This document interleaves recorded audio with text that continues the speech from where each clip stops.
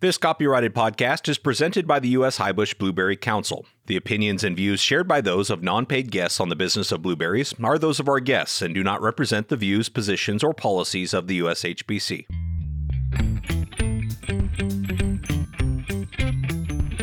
The blueberry industry is like no other.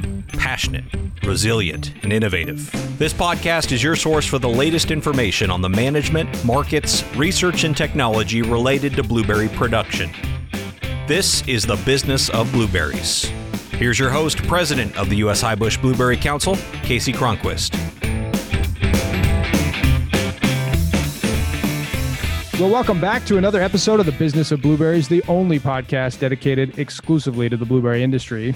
Today's episode is going to be quite a bit different from our usual content. We've talked about new growing systems on the show and new genetics that might impact where and how we can grow blueberries in the future, but nothing like what we're going to discuss today. It sounds futuristic to the point of almost science fiction, growing blueberries in vertical farms. The concept of vertical farming is not new. Companies like AeroFarms have been successfully growing leafy greens with these systems for several years, but I've never heard blueberries enter the conversation. It seems like there would be a big difference in growing a head of lettuce vertically from a full-on blueberry bush. So in March, when I read about the new strategic partnership between AeroFarms and Hortifruit involving the vertical production of blueberries, I wanted to learn more about this venture and where it might lead for the business of blueberries that we're all in.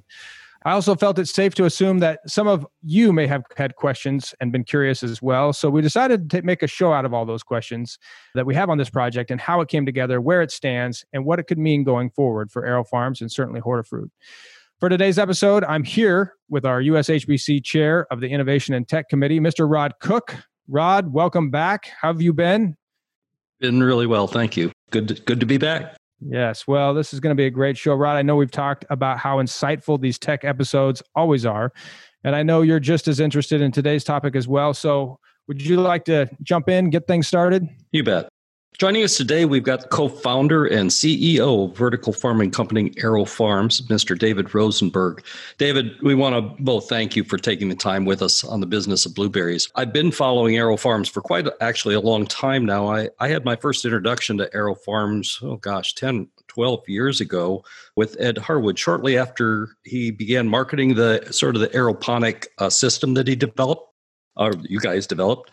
But there have been huge changes since that time, and I'm sure AeroFarm might be new to a number of our listeners out there. So why don't you start things off with sort of an overview of AeroFarms? Yeah, great to be with you all today, and happy to share a bit of our story and how we got into blueberries and why. But first, vertical farming. So we define vertical farming as layer upon layer of growing. We at AeroFarms, we grow without sun, without soil, which plants don't need sun, they need spectrum of light at different intensities, frequencies, and we deliver what we think the plants want. They don't need soil, they need nutrients and micronutrients. So we really break down what a plant wants and deliver it in different ways. And the idea is we could grow plants on the equator, the North Pole, anywhere in the world, just so that everyone has access to fresh, great tasting produce, fruits and vegetables any time of the year. And how do we do it without chemicals that are sometimes used like pesticides, herbicides, fungicides?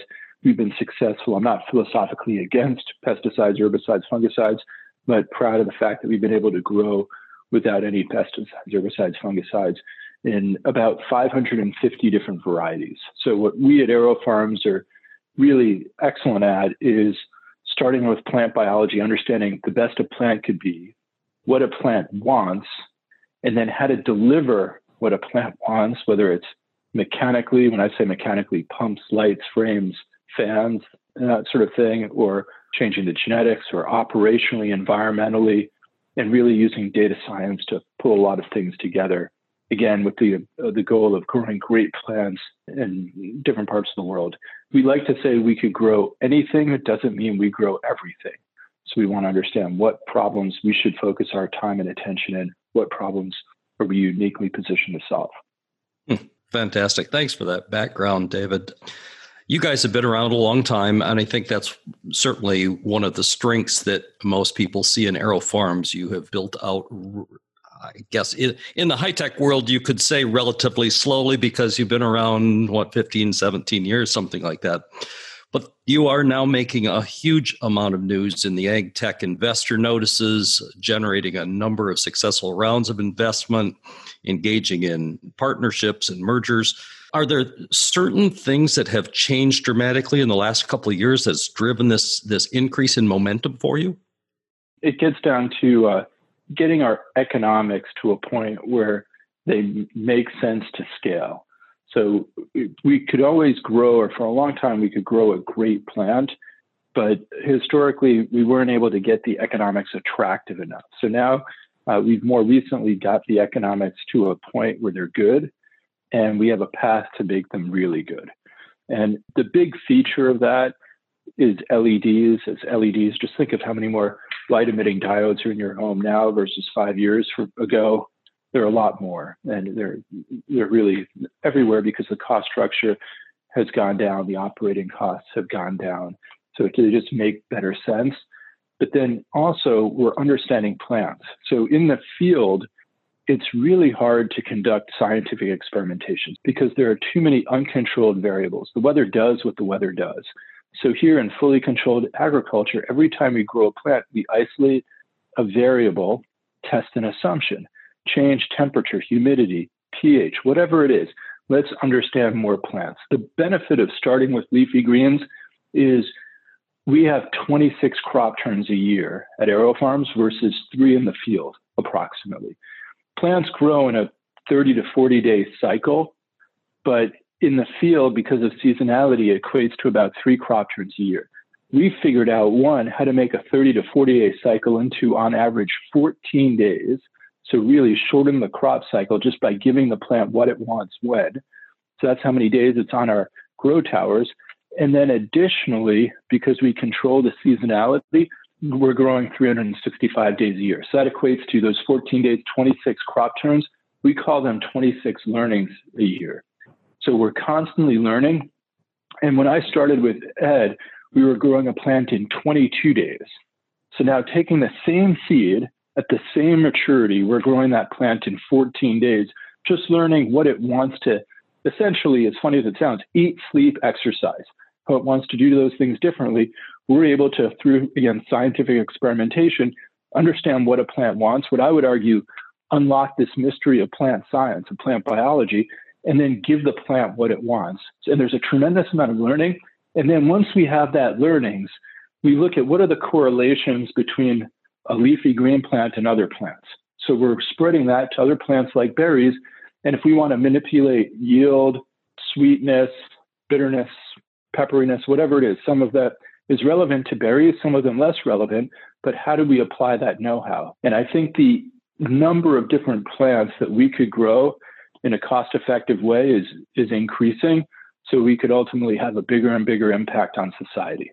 Well, let me jump in here because the plant we care most about is the blueberry plant and the blueberry bushes. And maybe, you could talk a little bit about this most recent announcement to start researching blueberries as one of those and what led to the partnership between AeroFarms and Hortifruit. And, what did you see both horticulturally and then, of course, economically, as you're describing there, to think that maybe blueberries would be a fit for what we're talking about? Yeah, so we've grown to date about 70 different varieties of berries. So half the equation is genetics. So what are the right genetics to grow? And a lot of genetics are optimized on drought resistance, pest resistance, different features that we don't need to concern ourselves too much. We got a good handle on drought resistance. So we want to optimize on other features of the plant.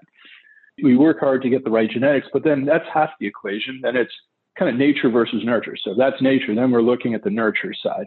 So how do we nurture the plant the right way to bring out the best that plant could be? We've had some fantastic success with increasing yield, increasing Brix levels, like improving on texture, bringing out the best in a plant.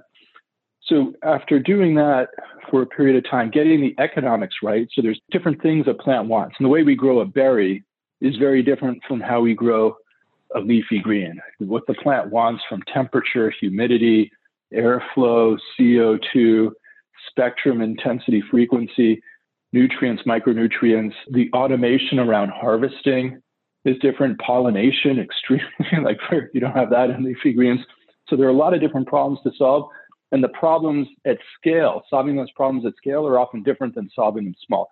Well, I kind of want to dig in a little bit here on kind of how you see kind of that agriculture moving forward and the part that AeroFarms is playing in developing close to market and vertical farming as a future for agriculture. But before we dive deeper, let's take a quick break for our crop report.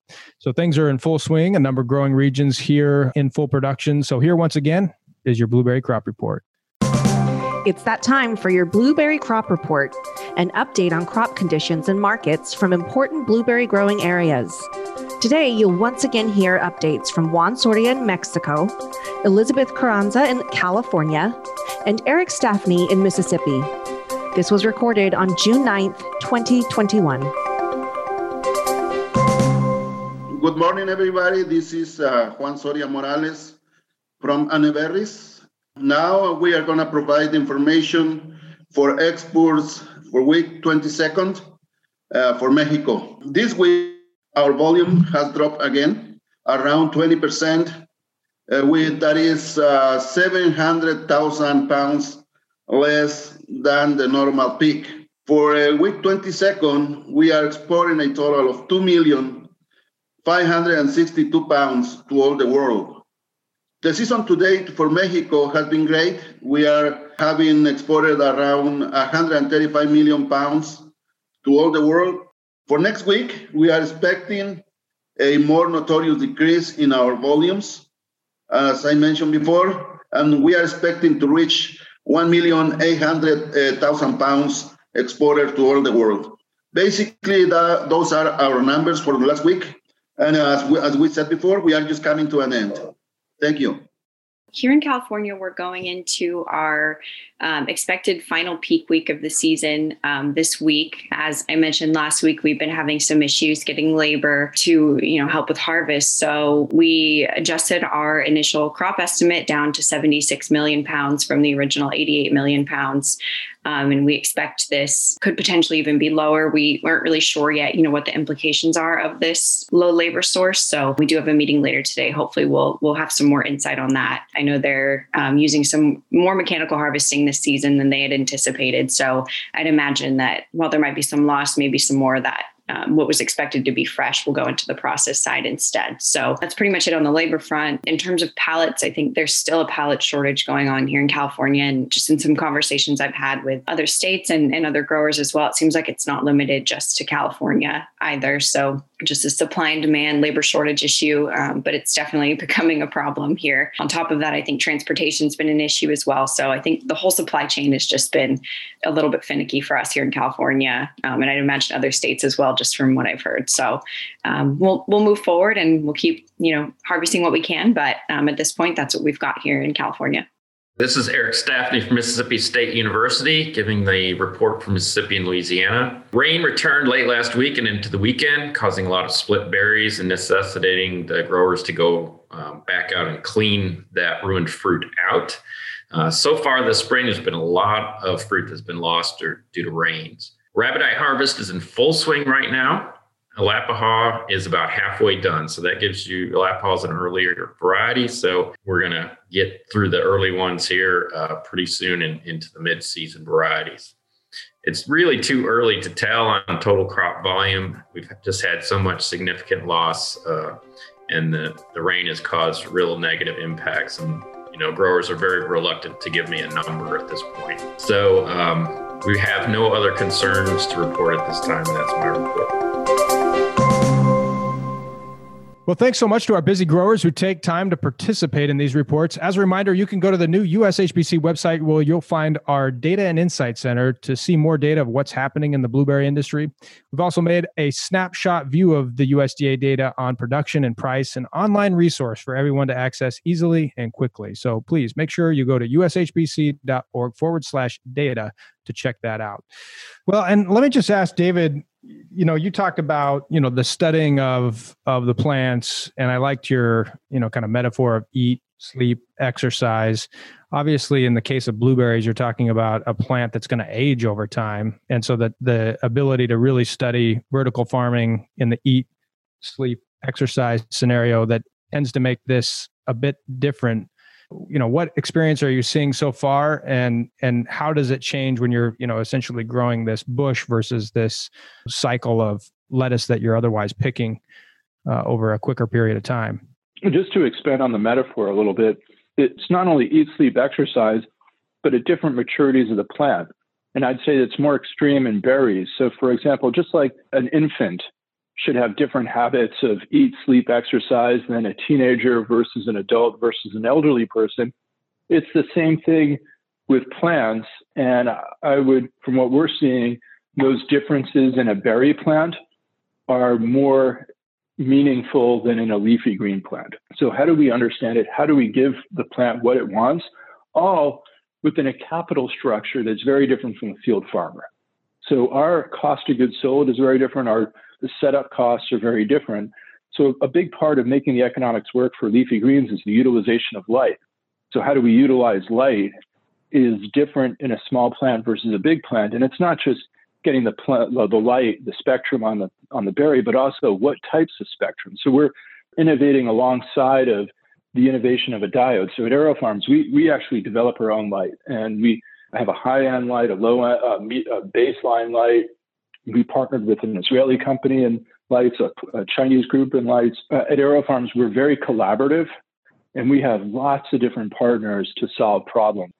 Just an example on the tech side, we set up a system that could image every plant every day. And we realized before we were taking representative sets of plants out of a tray, of a tower, imaging it and putting it back. And it was just sort of cumbersome.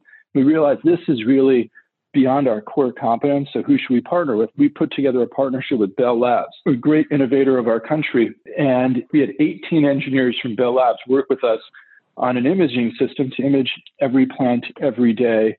We're rolling this out into our next commercial farm in Virginia. But here, and we put something together where, like business-wise, we control the IP from indoor farming, and they use it in telecommunication and other places. And the point is, we're often able to find win-wins with our partners where it benefits us and it benefits them. And in berries, some of these technology components are really meaningful, especially like the automation is very different in berries. The movement between small plants and older plants and harvesting. Just as an example, in harvesting, in leafy greens, it's a shear cut. Here, it's a pruning. And you have these fundamental design questions. Does the berry go to the harvester or the harvester goes to the berry? And then in soft touch, different robotics, which we are not a great robotics company. Here's another area we partner with others to integrate robotics where appropriate. We actually don't use much robotics. It's more automation or more elements of automation. But the point is, like, who do we partner with to get an expertise? How do we partner with them to accelerate? Here, we're not a genetics company. We have geneticists on our team, but we want to partner with people that have the right genetics for what we're looking for. And here, too, Hortifruit has some genetics that really fit well with what our ambitions were. Well, let me just ask, if you forecast 10 years from now, with companies like yourself, you and others who see, the close to market indoor greenhouse farming as part of that regionalization of food sourcing that gets talked a lot about both in consumer land, but also when you're talking about agriculture generally, what would you predict that's going to look like from your perspective? And then might I just dig a little deeper and ask, how do you see that looking for blueberries 10 years from now? I think there's an important place for field farming, for greenhouse farming, for vertical farming. And we have to be smart society about what problems we want to solve, where, what plants we should grow, what parts of the world with what systems. I truly hope there are ways we figure out how to grow plants that are beneficial to the field farmers. We've done it before. I think we'll do it again. And I think just like field farmers help us, I think we could help field farmers. And there's a lot of ways we can work together to solve problems and grow better plants for people. Yeah, what's a good example of that? I mean, where have you seen the intersection of one teaching the other? One is optimizing genetics. So the genetics we're optimizing, I would argue that we could speed up innovation cycles in our system. We've done it We work with some field farmers to optimize genetics. I think a lot of genetics work should be done on our platform, and we welcome the opportunity. We grow with a lot of people to optimize genetics on our platform. I think a lot of people over irrigate their plants. Here, we just are learning what's the right amount of water for a plant. And sometimes policy doesn't help. In some areas you have a use it or lose it set of policies. Some areas you have like flood irrigation because just water is not charged per gallon, it's more by acre. Sometimes it's just a lack of understanding.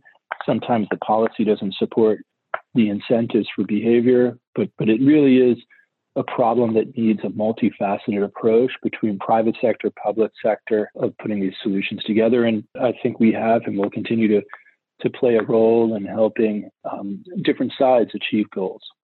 Okay, we're going to take a quick break here for our marketing boost. We'll be right back to this conversation in a moment. But for now, here's USHBC NABC Vice President of Marketing and Communication, Jennifer Sparks. Thank you, Casey. It might still be June, but July is just around the corner, and that means National Blueberry Month. Think about it. The blueberry industry has its own month, and we're not going to waste a minute taking advantage of this opportunity to shout blueberries from the hilltops, even more than usual. USHBC is hard at work with lots of plans to create enthusiasm for the summer's most beloved fruit, with the ultimate goal of driving demand. How? America's Best Blueberry Pie Contest, setting a new world record on the highest pancake stack, using social media, digital advertising, and health professionals to reach new audiences, tantalizing recipes and food hacks that share new and different ideas for eating blueberries. These are just a few of the strategies and tactics USHBC is putting into action next month to keep blueberries on consumers' radar and encourage everyday use. But that's not all. You can get in on the action too and create fun educational opportunities for your customers and get them thinking all things blueberry. We make it easy for you. Just check out our new National Blueberry Month Toolkit at ushbc.org/toolkits. There, you'll find social media content, digital ads, a consumer tip sheet, summer recipes, and mouth-watering photography and more, all right at your fingertips. It's not too soon to get started planning how you can capitalize on National Blueberry Month. Ready, set, go. This has been your Marketing Boost. Thank you for your partnership, as together we inspire the world to grab a boost of blue. Back to you, Casey. Thanks, Jenny. Back to today's episode with David Rosenberg. I think it's a good point you make, David, about looking at what the plant takes. And, it's just all too easy for us to go out to the internet and look at the pretty pictures of your large facilities with all those leafy greens and kind of shake our head and go, well, there's no way a blueberry is going to live in that little bed and with those lights so close and things like that. So I think your point being that AeroFarms is so much more than what you might see in a aeroponic leafy green bed, and the amount of science you guys are putting into it is pretty awesome. So congratulations on that. Thank you. I mean, to build on that, we refer to our system as a platform. And within that platform, again, thinking of the biological, the operational, the environmental, the genetics, the data science and data collection, basically the digitization of the farm. Within that platform, where could we be more meaningful? While leafy greens was our beachhead, there's other applications of the platform, like blueberries. And what I'm happy about is there are correlations between very different plants. So if we want to increase shelf life, there are certain levers we could take to stress a plant to increase shelf life. And if we want to increase sugar content, the ways the phytochemistry of a plant moves, here too, there are certain levers that we could pull. Sometimes they're inversely correlated. Sometimes they're very correlated, even between leafy greens and berries. So this is, to me, it's like, what's the Rosetta Stone that unlocks all these mysteries of how the plants are operating and how do we make sense and what are the commonalities? Where's the common learning? How could we advance science? How could we advance biology? How could we advance agriculture and farming? That's what's fun.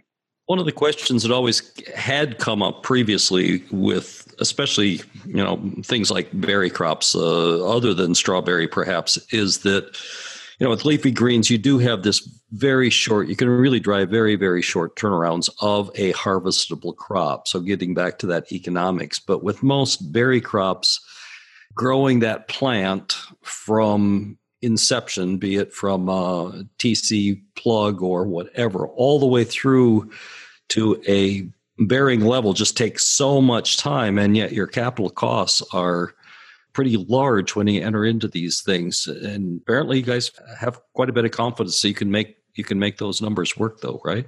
Like I said, we like to say we could grow anything. It doesn't mean we grow everything. So what plans should we solve? And obviously one of the big lenses is, can we make money? Not just solve a problem, but are the economics, does it warrant the investment? Is the squeeze worth the juice, so to say? And we believe with berries, we believe the economics are there.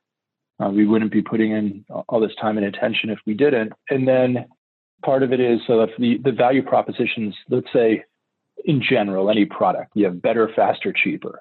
But where do we want to compete? So faster in terms of faster to market, that's usually one of them. And we think we could compete on better often. And we emphasize quality. We're not competing on cost. Right now, in the crops that we grow, we're selling at the same price as the field farmer in the category of organics. Organics in the U.S. carries about a 20% premium, let's say, over non-organics. And we've been able to hit that mark and make money. We think we have that in berries.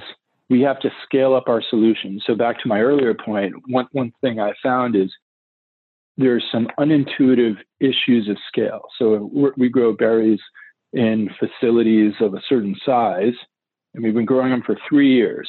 Like I said, 70 different varieties. And then from that, we map out what our understanding of the economics are at scale. And right now, it looks like those economics work. Till we build it out at scale and see what the surprises are, of course, correct. We'll see if we're right or if we're wrong. We're fortunate that we have investors that are willing to kind of look at some of our history of success, make some bets with us. And we're optimistic. Our science team, our engineering team, our growing team is optimistic we'll get there, but we got to prove it. Fascinating. I mean, when we, especially like I said at the top of the show, where you're reading about a partnership like this and knowing, this type of innovation has come a long way. It's great to hear your enthusiasm for, what you've said. You can grow any plant, but you're not going to grow every plant. And so just to hear where you're venturing into blueberries, I know is going to be fascinating for every one of us to be kind of following along with your story and learning more and more about it. Yeah, thank you. And one thing that's interesting, like the blueberry industry did a great job positioning themselves as a healthy product. So you think of antioxidants, you think of blueberries. And I think there is a lot of learning that comes from that, whether it's blueberries or other crops, because that's like where there are these opportunities. That's what we see opportunities of emphasizing and connecting with consumers. So the blueberry industry, again, I'm sure purposefully did a great job there. Well, I really enjoyed this conversation, Rod. I found a lot of where they're headed to be pretty fascinating and futuristic and interesting to hear it firsthand from David here. But what were some of your key takeaways from our conversation today? Well, when I first read about the partnership, I thought, like probably a lot of people did, wait a second, aeroponics and blueberries, this just doesn't make any sense whatsoever. The blueberry root zone is such a unique plant. It's such a unique species. But, as David walked through and continued the discussion of science and how thoroughly they do take these steps, they've got real ag people on staff, unlike many of the new startups do. I began to see that they do have a plan. They do have a really good business model to look at that does not exclude alternative forms of growing beyond simply how they're doing green plants. And so that It's an interesting deal. It's not going to happen overnight. There's a huge amount of issues to solve with blueberry. Some of these things, you think of strawberry, more people are doing strawberry than anything else. I've been involved enough with strawberry and growing in greenhouses and vertical farming. And believe me, it's not easy. And that's way easier than blueberry is going to be. So, the fact that they have partnered with Hortifruit, and Hortifruit has a huge reservoir of skill and technology and genetic programs working for them. That's all really positive for taking that side to helping them. As David said, they really like to partner with people who sort of are the industry leaders within those categories. And so that whole thing makes sense. Again, though, I think for most of our listeners, is it going to impact your farm? Is it going to impact your local operation today? Certainly not. In the future, it's a ways out there. But this kind of technology, this kind of farming, I do believe is going to be a significant part of the future of agriculture. Well, I guess one of my takeaways is, there's a couple things. One was how much he said half of it's genetics, right? So, and just how they're going to come at that perfect plant approach, that they recognize that pulling it out of a field and just that's not their approach. So that's going to be something fascinating to watch, just how much this project intersects with the future of blueberry genetics. And that's, I think, part of what he was saying, that collaboration that can go back to the field farmers will be interesting to see develop even as they move this project forward with Hortifruit. But the other thing was, he said something along the line, is the squeeze worth the juice?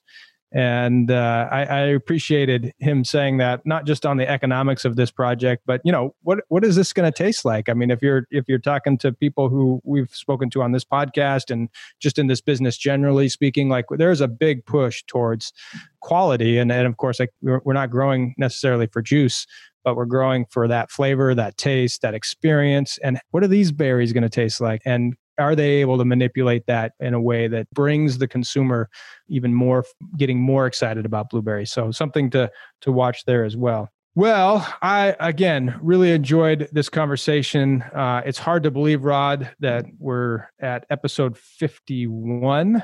So 1 week away from an anniversary here. But I do think we're getting some great feedback from our listener survey. So I don't know if you've taken your listener survey, Rod, but yes, I have. Oh, okay. But we do hope that people will take time to help us vision and envision our second season of this show as we go into some of the creative thinking about where we've been with a full year of the business of blueberries, where we should take things next, and certainly already starting to get some great feedback from people who have taken that survey. So if you haven't, please do so. Take a moment to fill out our listener survey. This type of content is in part driven by our audience's interests. And of course, it is about blueberries, but it's specifically what is it that brings you to our show in and every week. And Rod, you probably are aware that tech and innovation episodes have been extremely popular, both in our survey and in our analytics. So if you do get a chance, please fill out that survey. It's in the show notes. It'll take you a few minutes and you'll be entered in to win a Business of Blueberries Yeti. Well, that's it for episode 51. Thanks so much for listening. We'll be back next week with more innovation, collaboration, family, and hard work right here on the Business of Blueberries.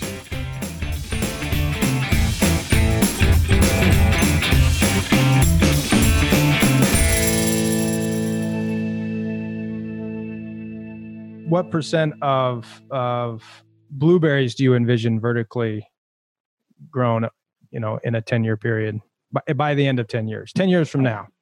I'm not going to venture a guess. Oh, okay.